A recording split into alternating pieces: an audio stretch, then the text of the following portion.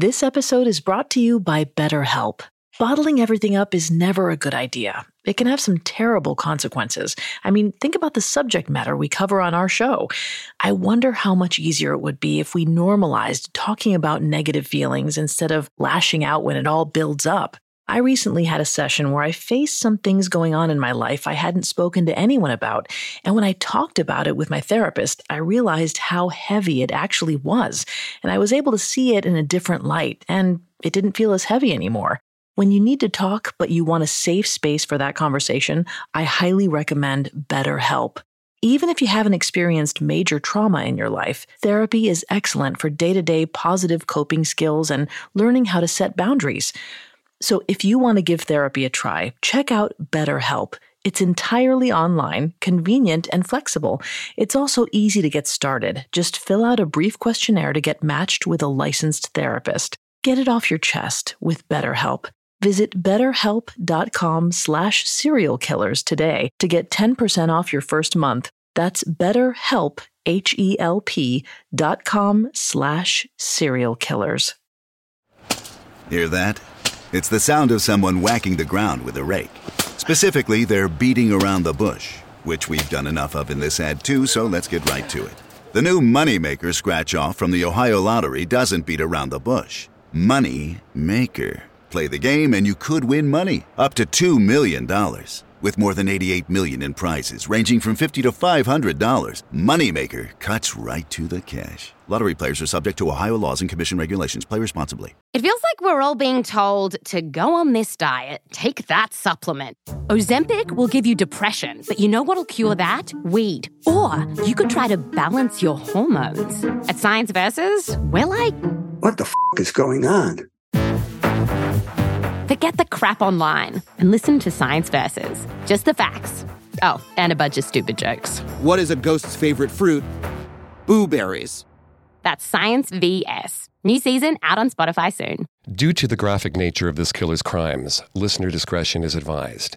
This episode includes dramatizations and discussions of murder and assault that some people may find offensive. We advise extreme caution for children under 13. As the old saying goes, home is where the heart is. It's where we feel safest and most comfortable. It's where we let our guard down, kick off our shoes, and relax. We're fiercely protective of our homes. We install alarm systems and train family pets to stay alert to intruders. Despite all these precautions, we let strangers into our homes all the time.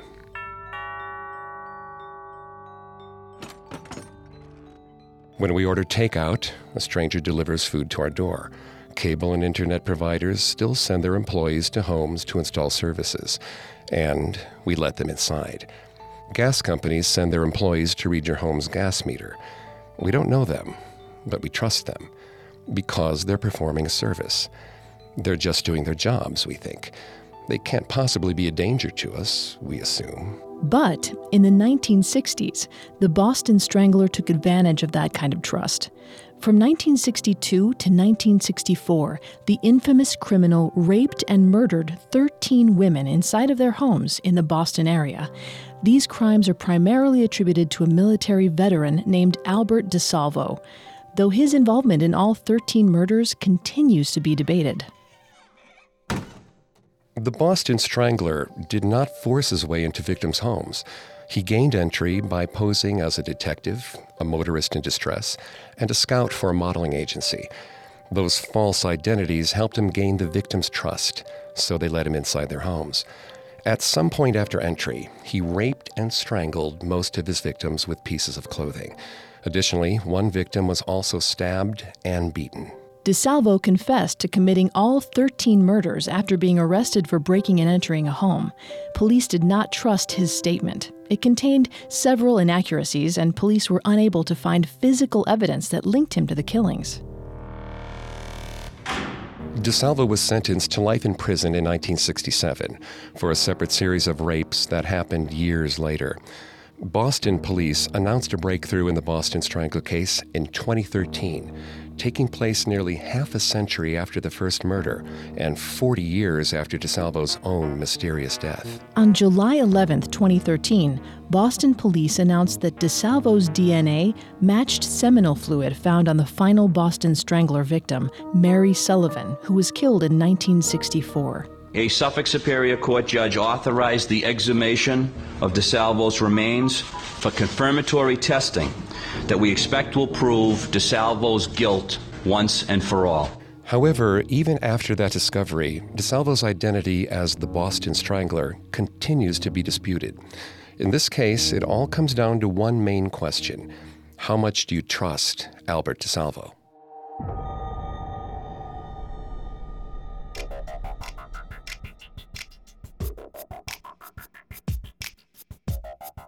Hi, I'm Greg Polson, and this is Serial Killers. Today we're going to take a deep dive into the life of Albert DeSalvo, who admitted to raping and strangling 13 women as the infamous Boston Strangler. I'm here with my co-host, Vanessa Richardson. Vanessa's not a licensed psychologist or psychiatrist, but has done a lot of research for the show. Hi, everyone. We'd like to ask a quick favor. Would you leave a 5-star review of Serial Killers on your favorite podcast directory? It seems so simple, but it really helps us out. And don't forget to subscribe while you're there, because a new episode comes out every Monday.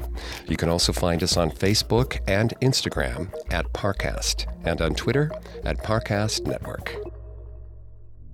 DeSalvo was never convicted of all 13 murders and sexual assaults committed by the Boston Strangler, but he did serve jail time for separate charges of lewd conduct and breaking and entering, as well as for the Green Man rapes. Psychologists diagnosed DeSalvo with schizophrenia of the paranoid type, with a sociopathic personality. DeSalvo certainly fit the description of a sociopath. He repeatedly violated the rights of other people. He conned people for pleasure. And DeSalvo was superficially charming and aggressively sexual. His defense attorney, F. Lee Bailey, described DeSalvo as having, quote, one of the most crushing sexual drives that psychiatric science has ever encountered. Even before the Boston Strangler murders occurred, DeSalvo had a criminal record and was caught by police breaking into homes many times over the course of several years. In some of the cases, the victim let DeSalvo into their home voluntarily. Vanessa, how was DeSalvo able to gain the trust of these victims so easily? Why are people so trusting of total strangers? Well, a recent study by the American Psychological Association found that human beings often trust strangers as a sign of respect. The study found that our tendency to trust others has nothing to do with how trustworthy we think the person is or might be. We trust total strangers out of a sense of moral obligation and duty. Basically, human beings don't want to be seen as rude to each other, so we give each other the benefit of the doubt. Cornell University's Dr. David Dunning is the lead author of the study and said, quote, trusting others is what people think they should do, and emotions such as anxiety or guilt associated with not fulfilling a social duty or responsibility may account for much of the excessive trust observed between strangers every day, end quote. In his many crimes, Albert DeSalvo betrayed this underlying trust of the women he attacked and murdered over the course of his life. All of DeSalvo's murder victims were women. Psychologically, are women more trusting than men? Well, psychologists have found that men and women do trust differently, and the way that the genders trust each other varies as well. A study in the Journal of Economic Behavior and Organization revealed through an investment game that men trust more so than women, but women felt more obligated to both trust and reciprocate trust in people they have interacted with. The experiment had both men and women each send $10 to a stranger, only knowing the recipient's gender. Then the receiver would return the money, plus their own funds if they choose. The result, women tended to return the $10 and additional money to the stranger. The study showed that the sample size of women felt more obligated to do so. Men did not do so in the experiment. We should note here that this is not the fault of the victims, and we're not placing blame on the women in any way. DeSalvo clearly took advantage of this during his crimes. DeSalvo preyed on the trust of women throughout his criminal life. The Boston Strangler's sexual assaults and killings occurred from June 14, 1962 until January 14, 1964. After the Boston Strangler murders occurred, DeSalvo sexually assaulted 4 different women in 4 separate towns on May 6, 1964, in the morning and midday hours, and all the victims survived. DeSalvo was known as the Green Man for these assaults because he wore green work pants and posed as a building maintenance worker. On October 27, 1964, DeSalvo broke into a woman's home in East Cambridge. He posed as a police officer and said, quote, "You know me."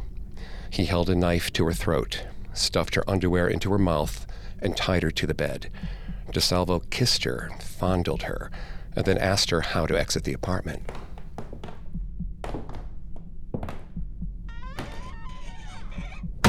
The woman described the perpetrator as having, quote, "slick black hair, a crooked nose, and a medium build, and wearing a green shirt and green slacks."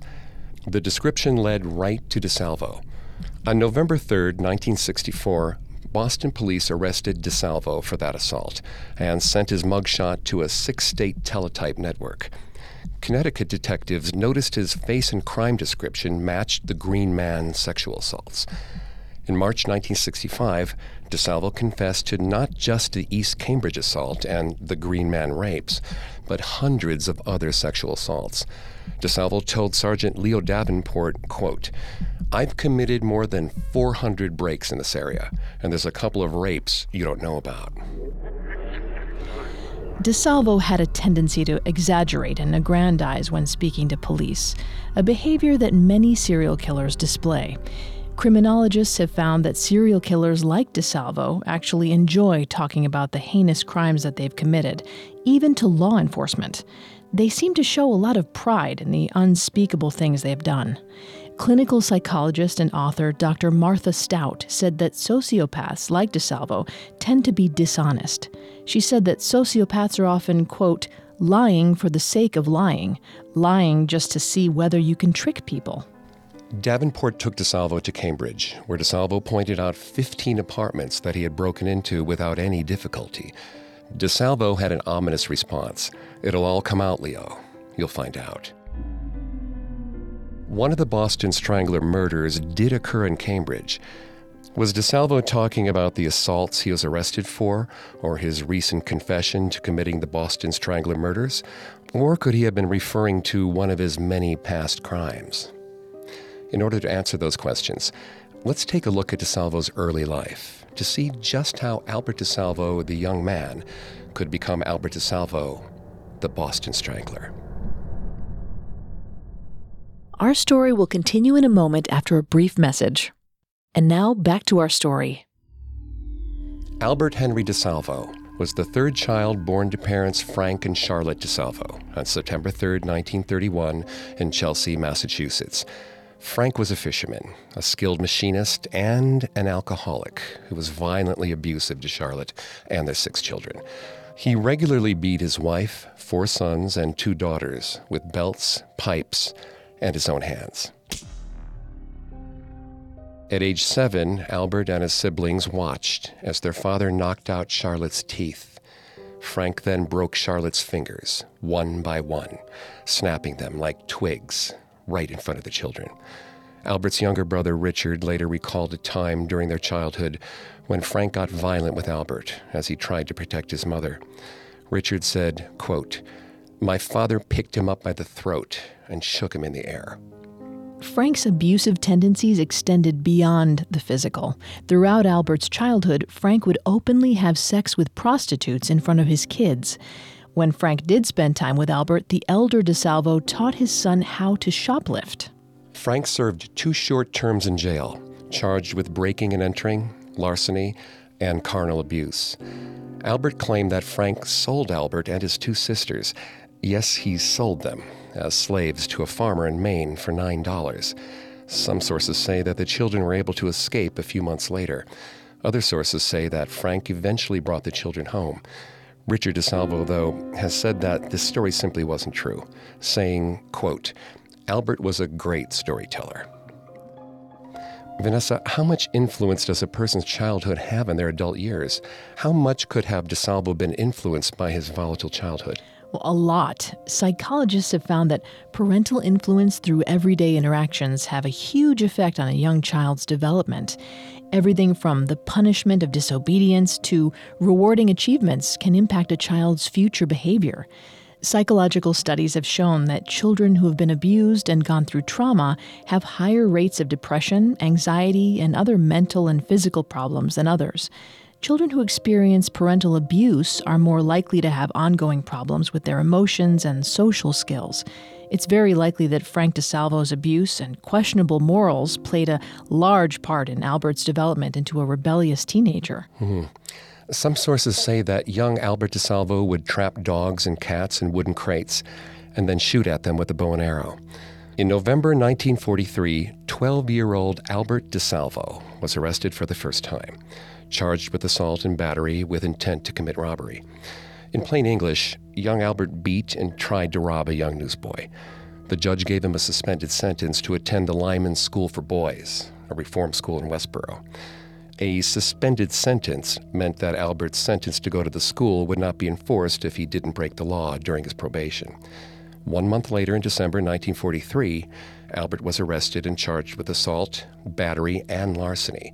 This time, juvenile court enforced Albert's sentence, and he was sent to Lyman School for Boys.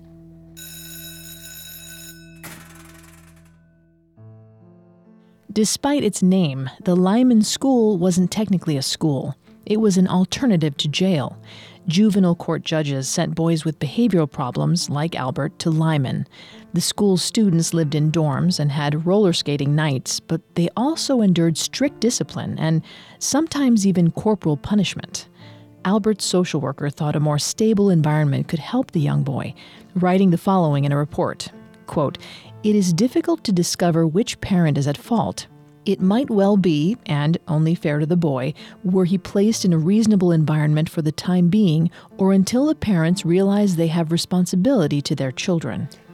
While Albert was away, Frank and Charlotte DeSalvo divorced in 1944 after several separations.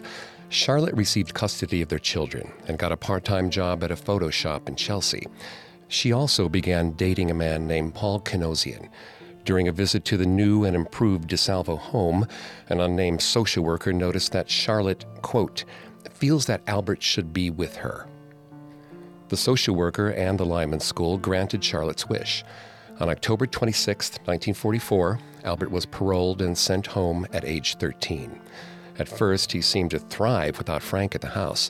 Albert returned to regular school, worked as a florist delivery boy, and became interested in sports. Vanessa, what do you think changed in Albert? Did the reform school indeed reform Albert, or did the absence of his father change him? Well, it could be a bit of both. Albert's social worker said that his improved behavior was the result of Frank's absence, and psychology supports this. A study at West Michigan University noted that battered women are fully aware that their own parenting skills are compromised in the presence of their abuser. In the case of Albert's mother, Charlotte, she may have finally felt safe from abuse after her divorce. This may have caused her to be a fully present mother to young Albert without Frank in their lives. Albert's good behavior was short-lived, though. In August 1945, Charlotte married Paul Kanosian. Unlike Frank DeSalvo, Paul worked hard at a junk shop and as a trucker in order to support his family. But much like Frank, Paul had a temper with his stepchildren and violently punished any disobedience. In August 1946, 15-year-old Albert returned to the Lyman School after being arrested for stealing a car and was charged with unlawful use of an automobile. During his second time at Lyman, Albert and two classmates attempted an escape on September 9, 1946 at 6 a.m. The boys were caught by authorities. Vanessa, why does young Albert seem stuck in this cycle of good behavior and then falling back into bad behavior? Is there a psychological explanation for it? Well, some sources say that Albert's second sentence at the Lyman School was intentional. His brother Richard has said that Albert wanted to get away from Paul. The Lyman School had been young Albert's refuge during Frank's abuse, so the teenager probably thought getting back to the school could save him from Paul's temper as well. His desire to stay away from Paul's abuse also inspired Albert's new goals: finish the 9th grade and join the military. In In early 1947, Albert was paroled and sent home at age 16. His good behavior seemed to continue at home for a few years. He worked odd jobs and completed the 9th grade in 1948 at age 17. Leaving high school in the 9th grade may seem strange to us today, but it was common back in the 1940s during World War II. Many young men were drafted into the U.S. Army, leaving a shortage of labor. Due to the draft and the war, many states suspended their child labor laws and increased wages. This led to an exodus of teachers and students from high schools. According to the U.S. Bureau of Census, the number of teenage workers increased by 1.9 million between 1940 and 1944, and about 1 million students dropped out of high school to take jobs. After World War II ended in 1945, many students chose to keep working rather than return to school.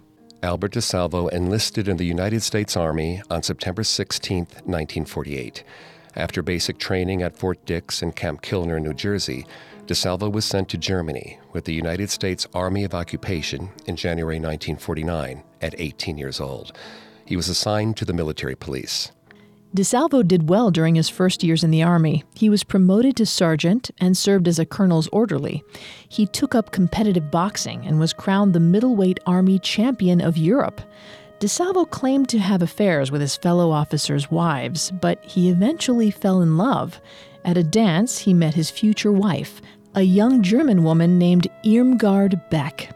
DeSalvo's time in the Army was not without disciplinary action, though. On August 17, 1950, DeSalvo was court-martialed for refusing to follow orders, fined $50, and reduced to the rank of private. Despite that run-in with authority, he received an honorable discharge in 1951 at age 20 and re-enlisted for another tour of duty. A common trait found in diagnosed sociopaths is their difficulty following rules and social norms.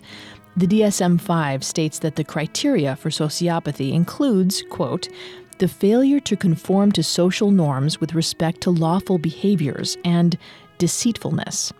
End quote. Psychologists have found that sociopaths know the difference between right and wrong, but they do not experience guilt when breaking rules, and they don't seem to care either. On December 5, 1953, 22-year-old DeSalvo married Irmgard Beck in Germany. A few months after their wedding, in April 1954, the newlyweds moved to the United States, where DeSalvo was stationed at Fort Hamilton in New York and then Fort Dix in New Jersey. DeSalvo loved Irmgard intensely, and she was charmed by him. Soon, though, she found that it was hard to keep up with his insatiable sexual appetite. Some sources say DeSalvo expected sex around 5 times a day or more. DeSalvo's ravenous sex drive may have had less to do with actual intercourse and more about power. Sociopaths like him use intimacy as a way to boost their ego, obtain power from others, and quell their boredom. Psychologists have also found that sociopaths are promiscuous and tend to have numerous sexual partners, especially preferring strangers. On December 28, 1954, 23-year-old DeSalvo knocked on a stranger's door. A woman, whose name is unknown, answered the door to her home near Fort Dix. DeSalvo asked if she had seen a prowler looking through her windows. He asked her some probing questions. Is your husband home? Do you mind if I look around? When will your husband be home? The woman became suspicious, took down his car's license plate number, and called the police the next morning.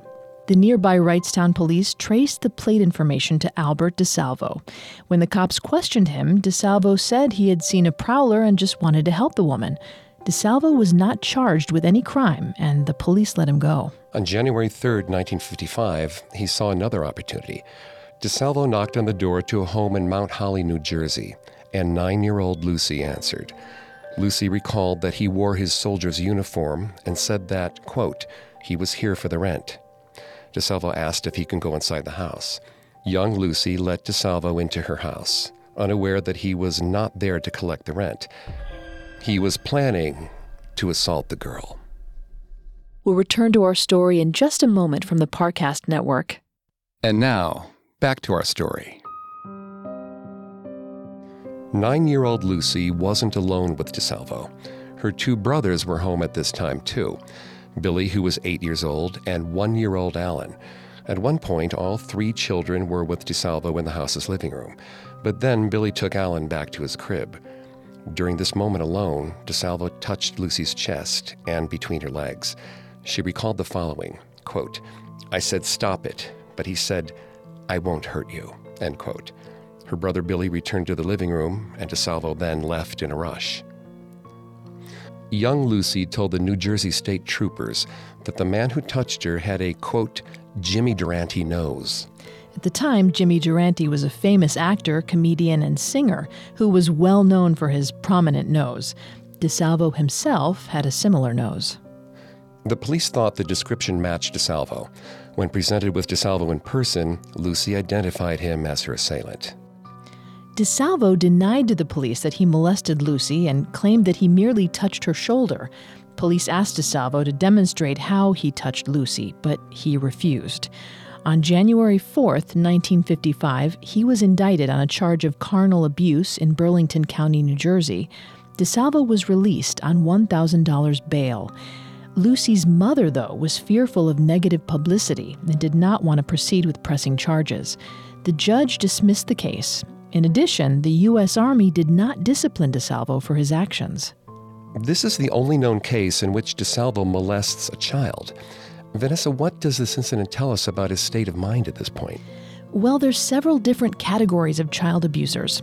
According to the U.S. Office of Sex Offender Sentencing, Monitoring, Apprehending, Registering, and Tracking, or SMART, DeSalvo fits the description of a regressed child sexual abuser who prefers socializing and sex with adults. Regressed child abusers, though, will become sexually involved with children if an opportunity presents itself and, quote, as a result of life stresses, end quote. At the time of the assault on January 3rd, 1955, his wife was pregnant with their first child. DeSalvo could have been stressed about it, but that, of course, does not excuse his despicable actions. A few months later, in 1955, Irmgard and Albert DeSalvo's daughter, Judy, was born. The baby girl was born with a rare pelvic disease, and she wore specially fitted removable casts to correct her hip. Albert used to tie big, colorful bows on the cast to keep it around Judy's leg. Irmgard, though, was much less optimistic about Judy's physical condition. Irmgard became fearful of becoming pregnant with another child who suffered a mental or physical disability.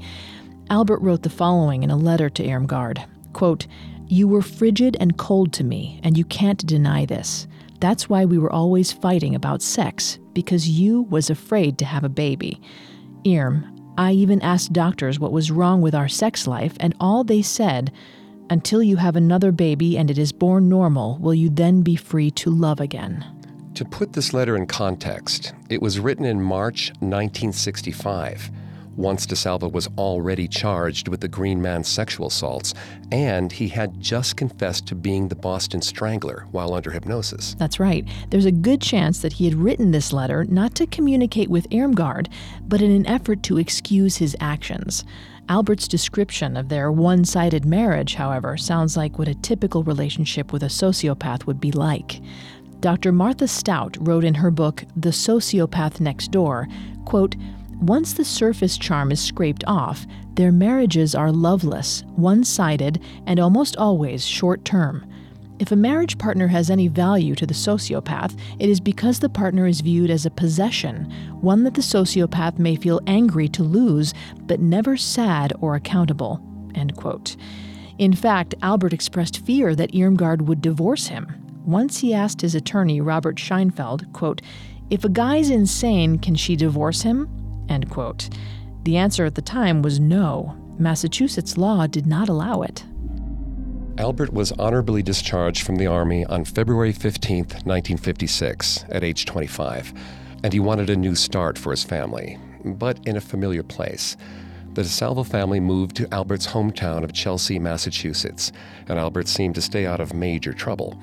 His only run-in with the law occurred in the spring of 1957, when he was arrested for running a red light in East Boston. Albert worked as a rubber press operator at the American Built-Right Rubber Company, but he soon became bored. Dr. Martha Stout wrote the following in her book, The Sociopath Next Door, quote, "In sociopathy, the pain of boredom can be near constant. end quote. She added that many sociopaths turn to alcohol and drugs, but DeSalvo chose to quell his boredom with more criminal acts. Nearly a year later, he was arrested for breaking and entering on January 8, 1958, and the judge gave him a suspended sentence. Police arrested 27-year-old Albert DeSalvo again on February 15, 1958, and charged him with breaking into 2 houses during the day. He told the judge that he needed money to buy Irmgard and Judy presents for Valentine's Day. The story convinced the judge to give DeSalvo another suspended sentence that he did not have to serve. He received yet another suspended sentence for breaking and entering on April 18, 1958. Vanessa, why would DeSalvo continue to break and enter homes after getting caught so many times? What is the psychology behind that kind of crime? Well, psychologists have found that, like most crimes, breaking and entering gives perpetrators a certain thrill. It's also important to note that DeSalvo has gotten more and more bold with each crime. This is a common pattern of behavior. If a criminal gets away with a crime often, they'll start to push their boundaries. For DeSalvo, he seemed to also find a sexual thrill to these crimes.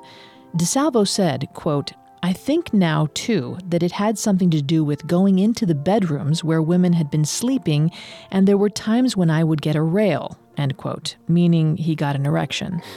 But how did DeSalvo evade jail time on so many repeat offenses of breaking and entering? Well, breaking and entering is, of course, seen as less serious in comparison to other crimes like murder.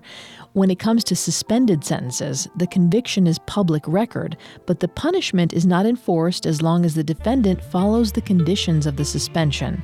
A condition could be, for example, that the perpetrator must not commit another crime during the probationary period. According to Massachusetts law, violation of probation doesn't necessarily trigger jail time, though. DeSalvo also had the benefit of retaining his family's longtime lawyer, Robert Scheinfeld. The legal veteran and jack-of-all-trades practiced law above a Resnick drugstore in Chelsea, and he had known Albert DeSalvo since he was a child. It is possible that Scheinfeld may have represented Albert's father, Frank DeSalvo, during his brushes with the law. Scheinfeld also helped Albert's parents get divorced, and Scheinfeld defended Albert DeSalvo in each of his breaking and entering charges. Some sources credited Scheinfeld's legal skill with helping Albert avoid jail time. There's also the possibility that Albert may have gotten lucky and appeared before many lenient judges in court. After successfully avoiding jail time in those cases, Albert, Irmgard, and Judy DeSalvo traveled to Germany for a 2-month trip in June 1959. Albert recalled his wife being cold to him during the trip. He said, quote, "Irm made it a point while we were there that there'd be no sex, period. So you sure as hell know that I had my sex while I was there," end quote. Once again, Albert blamed his wife as a way of excusing his own actions. Feeling shut out from his family, 28-year-old Albert DeSalvo focused his attention on a new scheme. He would visit post exchanges in Germany and tell the female employees that he worked for the U.S. Army newspaper, Stars and Stripes. DeSalvo told these women that they had been selected for the Best Sweetheart of All contest and took their measurements. He promised a grand prize trip to Italy. DeSalvo told the women, quote, "If you really want to make out, I'll come down myself the first thing this afternoon and make sure you get first prize," end quote. While it's unclear if he fondled or kissed the women, DeSalvo has said that the scheme kept him quite busy and satisfied. DeSalvo was not disciplined or caught for this lie while in Germany. He said, quote, "It always came to me if I was being watched, and then I'd do nothing," end quote. When the DeSalvo family returned to the United States, Irmgard and Albert became intimate again and had a son named Michael in 1960. Their baby boy was completely healthy, a fact that quelled Irmgard's fears about being sexually intimate with her husband. Albert wrote in a 1965 letter to her, quote, "Irm, then you came to me and gave me love I had been starving for. It was too late," end quote. It seems that Albert had realized how much predatory behavior he could get away with, and he did not want to stop.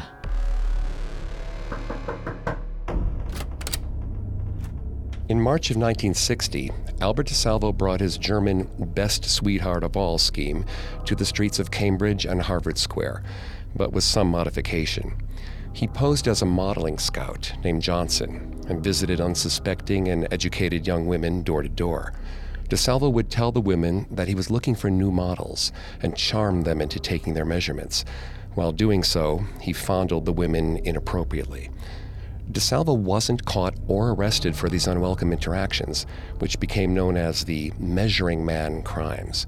He confessed to the lewd actions without prompting after getting caught breaking and entering a Cambridge house on March 17, 1961. DeSalvo told the probation officers his motivation for measuring the women. He told them it gave him, quote, a big kick.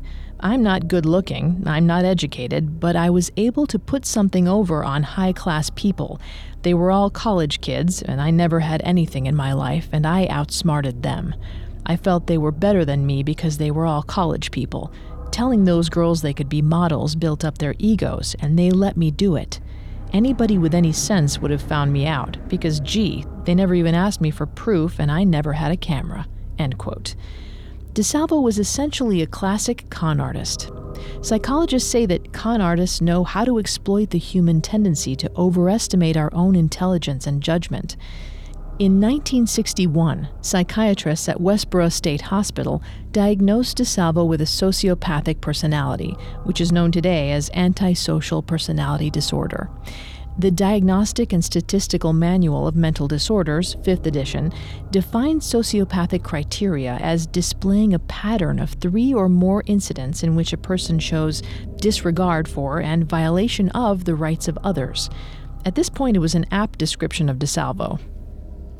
On May 4, 1961, Judge Edward Viola found DeSalvo as guilty on charges of assault and battery for the measuring man crimes, and guilty for breaking and entering. Viola ruled, however, that DeSalvo was not guilty on 2 counts of lewd conduct.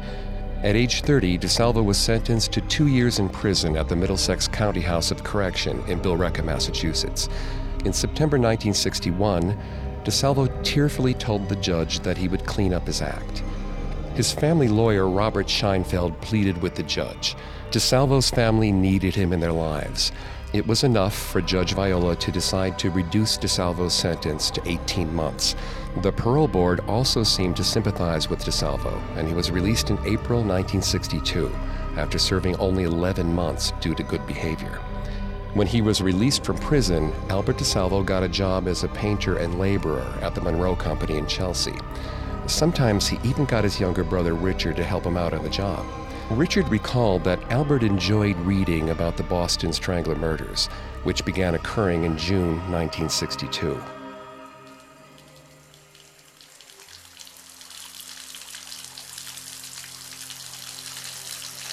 On June 14, 1962, 55-year-old seamstress Anna E. Slessers was planning on having a relaxing night. She was a longtime divorcee who lived alone in a small apartment on 77 Gainsborough Street in Boston's Back Bay neighborhood. At around 5 p.m., Slessers prepared a bath for herself. She cooked dinner, baked muffins, and waited for her 25-year-old son Eurus to come by to pick her up. They had planned on attending a memorial service at the Latvian Lutheran Church later that night. Anna Slessers undressed in her bedroom. Eurus arrived at his mother's apartment around 7 p.m. and knocked on her front door. No answer. He pressed his ear to the door. Silence.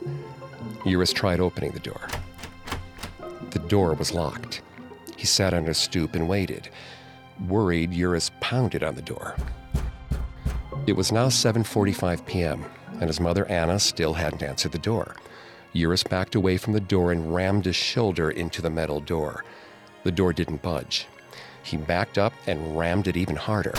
This time, the metal door sprung open, and Eurus rushed inside. Eurus stumbled over a chair, which was suspiciously placed near the front door.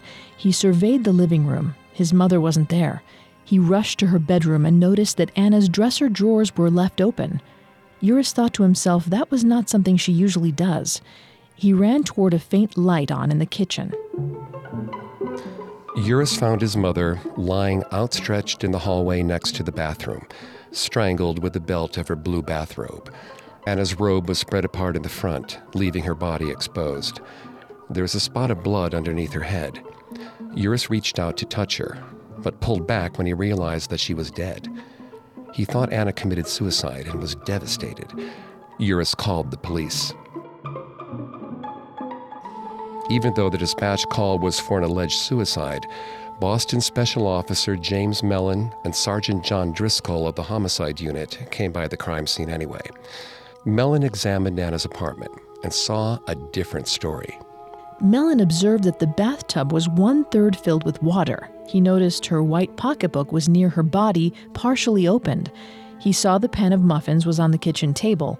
Mellon noted that trash was strewn about near her kitchen wastebasket, as if someone rummaged through it. Special Officer Mellon did not believe that Anna Slessers committed suicide. He told Driscoll, quote, "I say it's definitely murder," end quote. Mellon theorized that Slessers had been hit over the head while she was getting ready for her bath and dragged into the hallway before she was then raped and strangled to death. Boston Police Lieutenant John Donovan and Detective Lieutenant Edward Sherry interviewed over 60 of Slessers' neighbors, friends, co-workers, mailmen, and building maintenance men. They did not come back with any leads on who could have killed her and how he could have broken into her apartment. Albert DeSalvo was not suspected of this crime. Police thought the motive could have been a routine housebreaking with complications, but they weren't quite sure. Though some personal belongings were strewn about Slessers' apartment, the detectives questioned if the apartment was actually ransacked or just made to look like it. The police noticed that Slessers' gold watch and jewelry had not been touched in the apartment. The Boston Police Department kept her murder file open, but Donovan and Sherry moved on to investigating other crimes.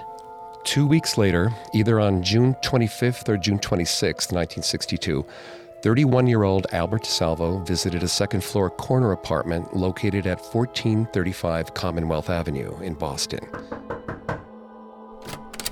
He knocked on the door. An 85-year-old Mary Mullen answered.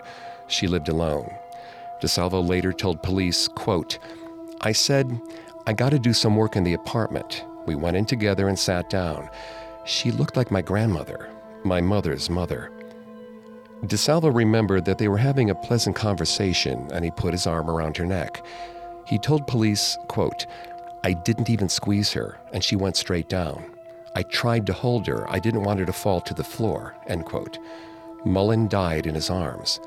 Before DeSalvo left, he rummaged through the contents of her purse. On June 28, 1962, Mullen was found dead on her sofa. She reportedly suffered heart failure. While discussing Mullen's death, DeSalvo told police, quote, "It's not a dream anymore. It's true. All these things happened," end quote. He then began to sob. Perhaps DeSalvo was feeling guilty about Mullen's death because she reminded him of his grandmother, but he could have been faking this emotional response and lying, as sociopaths are known to do. His remark about the incident being a dream, however, is a bit puzzling. Who was he trying to convince that he was responsible for her death?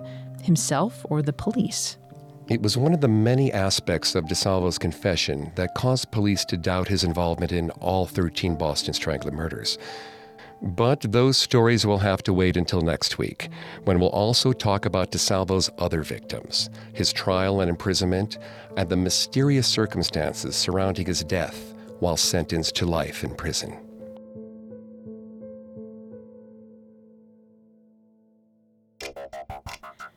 Thanks again for tuning in to Serial Killers. If you want to listen to any previous episodes of Serial Killers, you can find them on Apple Podcasts, TuneIn, Google Play, SoundCloud, Stitcher, and Spotify, or on our website, parcast.com, spelled Parcast.com. If you like what you hear, please leave a 5-star review or tell us what you think on social media. We're on Facebook and Instagram as @Parcast and Twitter @Parcast Network. It seems simple, but it really helps our show. Join us next Monday as we continue delving into the twisted psyche of Albert DeSalvo, the Boston Strangler. Have a killer week. Serial Killers was created by Max Cutler, is a production of Cutler Media, and is part of the Parcast Network.